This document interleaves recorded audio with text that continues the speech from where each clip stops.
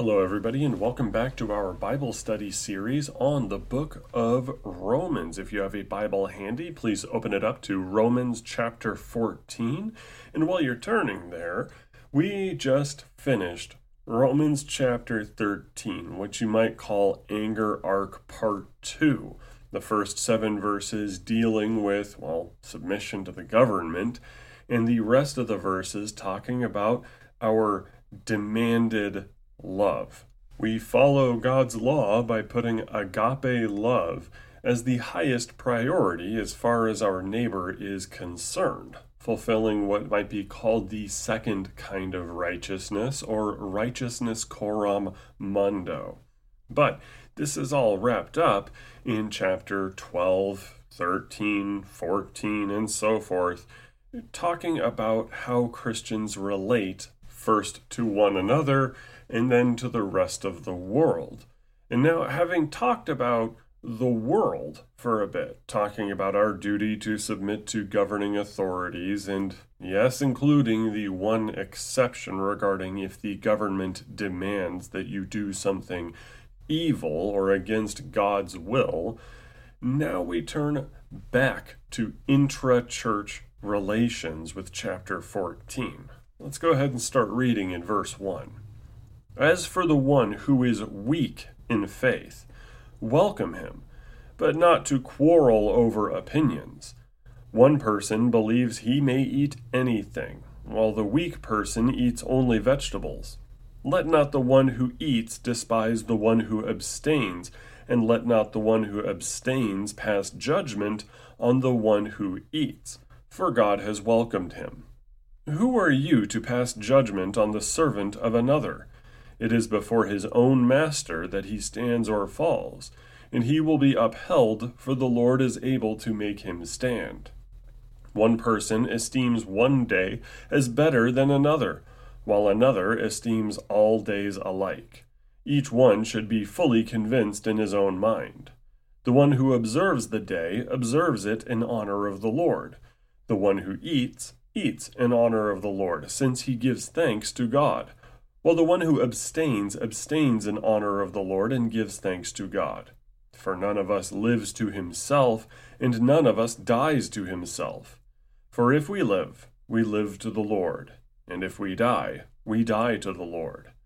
So then, whether we live or whether we die, we are the Lord's.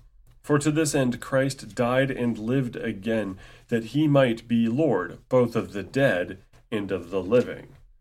Why do you pass judgment on your brother? Or you, why do you despise your brother? For we will all stand before the judgment seat of God. For it is written, As I live, says the Lord, every knee shall bow to me, and every tongue shall confess to God. So then, each of us will give an account of himself to God. This is the word of our Lord. Thanks be to God. Okay. Now time to go to the first verse, and we're going to look at what this passage says and what it does not say. Because it is easy for us to get the general sense of what St. Paul is talking about, but it is incredibly dangerous if we take it too far one way or the other.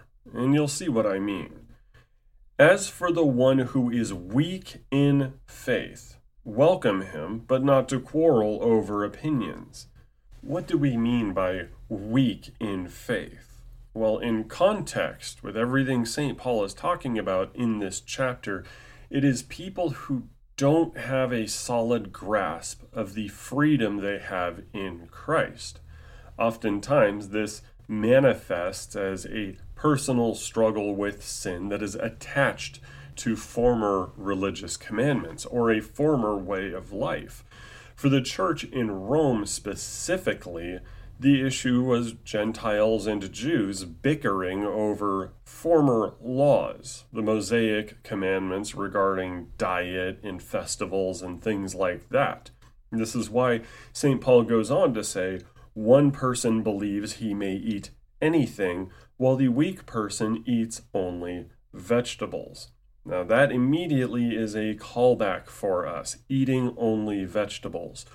Who else in Scripture ate only vegetables, at least for a while? Well, let's turn to Daniel chapter 1, beginning in the 8th verse.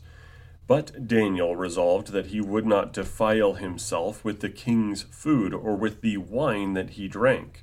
Therefore he asked the chief of the eunuchs to allow him not to defile himself. And God gave Daniel favor and compassion in the sight of the chief of the eunuchs. And the chief of the eunuchs said to Daniel, I fear my lord the king, who assigned your food and your drink. For why should he see that you are in worse condition than the youths who are of your own age? So you would endanger my head with the king. Then Daniel said to the steward, whom the chief of the eunuchs had assigned over, Daniel, Hananiah, Mishael, and Azariah, Test your servants for 10 days. Let us be given vegetables to eat and water to drink. Then let our appearance and the appearance of the youths who eat the king's food be observed by you, and deal with your servants according to what you see. So he listened to them in this matter, and tested them for 10 days. At the end of 10 days it was seen that they were better in appearance and fatter in flesh than all the youths who ate the king's food. So the steward took away their food and the wine they were to drink, and gave them vegetables. Daniel and his friends in the book of Daniel serve as a role model for people who are in a foreign situation. They were in Babylon, surrounded by pagans. And the pagans, particularly the Babylonians, had invited and even commanded Daniel and his friends to live as the pagans do. This would mean violations of the Mosaic law concerning diet. This would mean eating food sacrificed to idols, because after all, the king had close relations with the priests in Babylon, and that means if they sacrifice a goat to Moloch or Marduk or whatever, they will find themselves eating up that barbecued meat. The king had that privilege in addition to the priests. So Daniel says no. And he must have been a powerful role model for there to be people in the Roman congregation that would become vegans on account of their place in Rome, where you can't trust the meat. Maybe it was offered to Mars. Maybe it was offered to Jupiter, the Roman chief god here.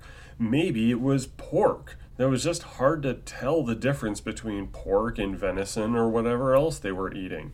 It seems to me that the people of Jewish descent in the Roman congregation became Christians, but they felt as though they would be letting God down, or even letting Daniel down, by not continuing to follow his example. Imagine that. You become a Christian, and all your life you have been raised up to believe that the evil pagan Roman Empire that conquered your homeland, that nearly enslaved everybody, that was squishing your people, you're now in their capital city, and you become a Christian. You know in your head that you are freed from the law. You know that there aren't any restrictions on whether you can eat shellfish. You don't have to wear prayer shawls anymore. You can buzz your head, shave your beard. You have so much more freedom than the religious Jews do out in Palestine or all across the diaspora.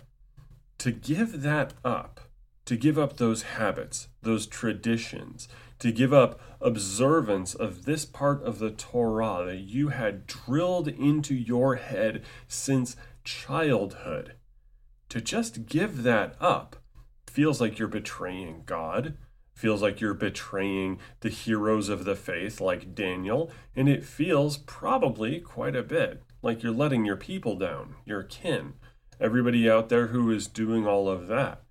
Now add to this the pressure that you have from your non-believing relatives. If you still live close to or with your mother, your father, your cousins, those who do not believe in Jesus yet, hopefully they will convert, but they don't believe, and you're afraid of what they're going to think of you if they see you suddenly acting and living like these pagan, idolater Gentiles. The pressure must have been immense. The guilt must have been intolerable. And you feel all of this at the same time as your pastor and as this apostle, Paul, as they're telling you that you have great freedom in Jesus Christ. Sure, you understand that you have freedom, and you have faith in Jesus, but it is a weak faith, weakened by these pressures, this guilt, everything from your past life before God saved you. This can be seen in today's context, too. I've met people that formerly were Calvinists that are now Lutherans, or they switch over to the Roman Catholicism, and they have a very, very hard time letting go of the regulative principle of worship, where Calvin and his buddies more or less said, you have to do church our way because we are going to say what worship is in accordance with the Old Testament. And God hates it if you deviate from that. You're an abominable pagan offering strange fire to God if you have a picture of Jesus or a crucifix in your church. This is evil. So then these former Reformed Calvinist guys go to a Lutheran church where there's a lot more freedom in worship, and suddenly now they feel awful because they're looking at these paintings and icons of Christ and everything and going, oh my gosh, have I fallen to the Babylonian sect? There's a real feeling of guilt there. St. Paul says, don't quarrel over these opinions. You really should be at peace with one another and do not judge somebody for having those feelings. Let not the one who eats despise the one who abstains, and let not the one who abstains pass judgment on the one who eats, for God has welcomed him. If you were to go up to another believer in your church and you notice that the regional potluck for your denomination, there's beer going around and he's not drinking a thing, maybe you find out at some point that he's a former Mormon, where the quote-unquote word of wisdom dictated that he should never, ever, ever touch alcohol in any way, shape, or form. Are you going to tell him that he's a dumb cultist? Is he going to tell you that you're a slovenly drunkard? May it never be. You should not despise each other for these differences. If he has a harder time letting go of this, that's okay. Be at peace with him. St. Paul says, who are you to pass judgment on the servant of another? It is before his own master that he stands or falls, and he will be upheld, for the Lord is able to make him stand. Now, an individual might still have an opinion. If somebody comes out of Scottish Presbyterianism with their hard Sabbatarianism, where they don't do anything on Sunday except go to church and then go home, and maybe they read their Bible, but that's about it. They don't do anything because of how they read the third commandment. Remember the Sabbath day to keep it holy. And he knows that you're out running errands on Sunday. It's the Lord's day. You rejoice in the forgiveness of your sins. You rejoice in Holy Communion. You go out to Carl's Jr. and then you decide, you know what? I need some groceries. Let's go ahead and pick up some groceries on the way home so we can have a nice barbecue. Cool. Awesome. Oh man, I forgot I need to sweep the deck. Before I do that, let me sweep the deck. And your Scottish Presbyterian neighbor is looking at you going, how dare you? Well, each one of us is measured by one measurement, one judgment regarding our salvation. Do you hold to true faith in our Lord Jesus Christ? Are you a baptized believer in Jesus Christ? That is what is going to determine whether you stand or fall. Somebody who has weak faith, maybe that's the only way they're going to believe is if they have these little rules for themselves. Or maybe there is something prior to that, prior to their belief, where they think it is wisest for them to continue on in that tradition and rule. Somebody who is a former alcoholic, who was delivered from his alcoholism by becoming a member of the Mormon church, and then he becomes a real Christian after that, but he still goes, I can't touch the sauce, man. Okay, he has a rational self-interest behind this. It's a matter of opinion. There really is such thing as adiaphora regarding worship and practice in many, many spheres of life. But you shouldn't judge one another for it. Don't call him a teeter-tailing dork for not drinking a beer with you. And don't call your Christian brother an evil drunkard that's going to run over some kid while he's driving drunk on the road or something like that. No, we're not there to judge each other. We are there to love the Lord together. Now, that said, another application of this, since us Lutherans might be high on the horse now saying, we don't have any problems like that. Oh, yes, you do. Oh, yes, you do. You might have a friend that goes to a free Lutheran church where they have simplified liturgy, and you might go, ugh, that's so disrespectful. For that matter, you might even have a friend that goes to the contemporary worship service. Oh, why do they even have a contemporary worship service at this LCMS church? How dare they? This is clearly insulting God. This is not the faith of our fathers. How dare we do that? Why are you judging him? Or in the Concordia system, I've heard a rumor that the Concordia colleges are having a movement for the women to be wearing head coverings in church. And there are people that have pointed out that, all the women out there in all these churches across America were practicing head covering until like the 1970s. And we should go back to that. Okay, you have your opinion. And if you are a woman that wants to cover her head when going to church, if that is something that you value, given the advice from St. Paul in 1 Corinthians, okay, rock on. If you like higher liturgy, fine, all right, rock on, go ahead, excellent. That's even commendable. I think that's very healthy. But if you're like, listen, I was in Baptist churches all my life where we never did liturgy, and then I became a Lutheran, and, I don't feel comfortable with this extreme high church stuff that I saw when I first became a Lutheran, so I want to go to the contemporary worship service and maybe ease myself into it a little bit. Cool. You got to do what you got to do. If you're feeling weak in the faith and you're having a hard time with your freedom, that's okay.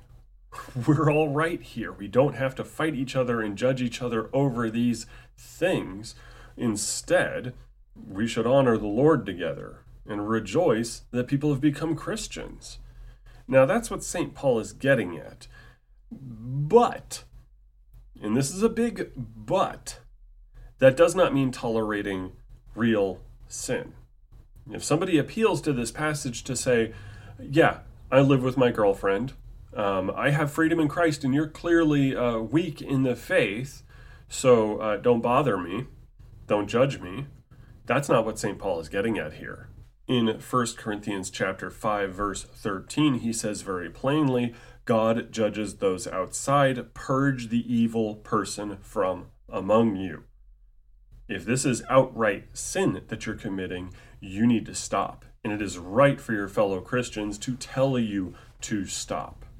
There is room for adiaphora in expression of worship. There is room for adiaphora regarding lifestyle, regarding what one eats and how you exercise, or whether you drink alcohol, or whether you prefer certain holidays over others. Absolutely, there is adiaphora there, but not when it comes to real sin, in which case Christians are called to judge one another. That's a hard command. This is the same guy writing it in Romans chapter 14 and in 1 Corinthians chapter 5. Period. End of story. So don't say, I can drink like a pig at a trough here. I am going to slam that whole 6-pack of IPAs in public. You can't do anything about it because I'm a Christian and you're not. No, the rest of Christendom has to look at that guy and go, quit it. Ask me how I know. I've had my run-ins with heavy drinking before, and I've had to work on that. It's been a problem for me in the past. I know this. I don't have the freedom to say I can just get trashed every night. No, I have to work on my self-control consistently.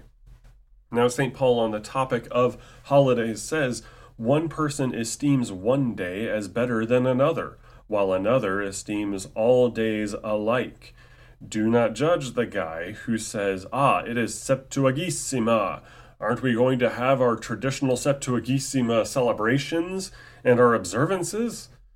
And everybody else looks at him like, have fun with that, bud. Each one should be fully convinced in his own mind, he says in verse 5. Is that a bad thing? No. You can celebrate something. You can have these personal opinions. The gospel has freed us, in many senses, to have opinions about needless things, adiaphora, stuff that is not essential doctrine to the faith, and essential practices like Holy Communion and baptism, and preaching of law and gospel. The one who observes the day observes it in honor of the Lord. The one who eats in honor of the Lord, since he gives thanks to God, while the one who abstains in honor of the Lord and gives thanks to God. For none of us lives to himself, and none of us dies to himself. For if we live to the Lord, and if we die to the Lord. So then, whether we live or whether we die, we are the Lord's. For to this end Christ died and lived again, that he might be Lord both of the dead and of the living. Now this goes all the way back to chapter 12. What is your core motivation in everything you do? St. Paul, being a good pietist, says, everything in your life, including eating and drinking, observing a day or not observing a day, or not eating and not drinking, all of that is something that you can say, I do this for God. This is part of my personal devotion to him.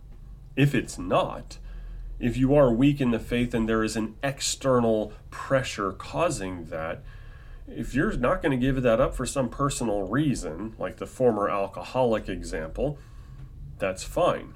But you need to find a new reason why you're doing it. And it is doing it to honor God. That should be that reason, not because of these external pressures. Why do you pass judgment on your brother? Or why do you despise your brother? For we will all stand before the judgment seat of God. For it is written, as I live, says the Lord, every knee shall bow to me, and every tongue shall confess to God. So then each of us will give an account of himself to God. God is the one who will judge a lot of this stuff, not you. Period. Jesus is Lord of the living and the dead. Leave it at that. If you have a friend who is a former Roman Catholic and you notice that he still carries around a rosary and he still has his icons on his wall of Mary and the saints, don't judge him. God will judge him. Maybe you can have a conversation with him, but not a quarreling conversation. We are told to seek peace with one another and to love one another. Now, there is a case in which maybe you should talk to your brother if their habits or their tradition or their expression of their freedom in Christ is maybe a bit unhealthy or unwise. A big argument often blows up regarding horror movies. Personally, I love horror flicks. I really do. And I love the month of October. I enjoy Halloween. I love watching all sorts of horror flicks. I like the memento mori of it. And sometimes it's just goofy and you don't take it seriously. My wife and I dig horror films. That becomes a problem if, say, I have an entire wall of horror DVDs on my shelves. It becomes a problem if I'm starting to watch some of the really, really dark and really, really nasty movies out there. Oh yeah, I would want my brother in Christ to tell me if I got too much into it. If suddenly we start dressing up like goths and making ourselves about that aspect of our Christian freedom, and they go, what are you doing? You really should talk to somebody like me about that if I take it too far. The same thing goes with the guy who has his Christian freedom and he likes to listen to gangster rap or some profane music. Maybe he has the freedom to do this, but as St. Paul says in 1 Corinthians, not everything is beneficial for us. If he starts talking with a potty mouth, or if he starts getting interested in the criminal lives of some of the gangster rappers that he's listening to, yeah, somebody should warn him because he could be putting himself on the path to sin, let alone the fact that he's already sinning if he has a terrible potty mouth. That's something that needs to be worked on. So we have that kind of issue, and it goes the other way too. If somebody's leading this monastic lifestyle and they're starting to push it on other people, where I'm really strict in my faith, I'm really strict in my diet, I'm really strict about what I take in and what I put out. Everything has to be incredibly about God. And by the way, you're in sin if you're not like me. Somebody's got to talk to that guy. He's starting to be very, very close to having the puffed up, arrogant heart that trusts in its own righteousness. And that's going to lead him to sin. So we need to look at that guy too. That's something to talk about. That's something to maybe debate a little bit about for the good of your congregation so that people are not led astray. But when it comes to the expression of your Christian freedom or limiting your freedom on account of your own weaknesses, we really should approach each other with compassion and acceptance. Call it common grace, if you will. Loving one another and looking out for one another, well, in the way God commands us to love one another and look out for one another. Now, something to bring up, because souls are going to get worried about this. Each one of us must give an account before God. That's how St. Paul ends this passage. Yes, you are still saved by grace alone, through faith alone, in Christ alone. You are washed clean by the blood of our Lord Jesus Christ. And you are made free from the bonds and shackles of the law to live as he wants you to live. How you used that freedom is going to be something you're going to need to talk about to our Lord. Did you abuse your freedom? Did you not enjoy your freedom enough, where it kind of makes you look faithless, very weak faith indeed? How did you do? There's like a performance review that we're all going to go through as Christians, and we do well to really examine how we are living before God to see if we are truly honoring Him with our lives. Even in the lifestyle things like food and drink, hobbies, etc. Were we paying too much fealty to a former religion or a former way of life? And if we were, well, what's at stake? And there are rewards in heaven. Lutherans don't like to talk about that, but there are truly rewards in heaven for the things we do, particularly good works and things that honor Him. We don't know the exact nature of these rewards, but you wouldn't want to lose one on account of paying too much attention to weaknesses in your faith. You wouldn't want to lose your reward for hurting people with your expression of freedom. You don't want to lose those rewards, and nor do you even want so much as a, hey, you should not have done that from our God. The law accuses, and the law even accuses us when we are still free and not, strictly speaking, sinning. We'll go into this next week with how everything not done in faith is sin. Even things done in weak faith can start pushing that boundary. So we do have to be a little careful with how we live our lives and do a bit of self-reflection there, knowing that we are going to be judged with how we applied the freedom we have in Christ. But that does not mean that salvation is at stake.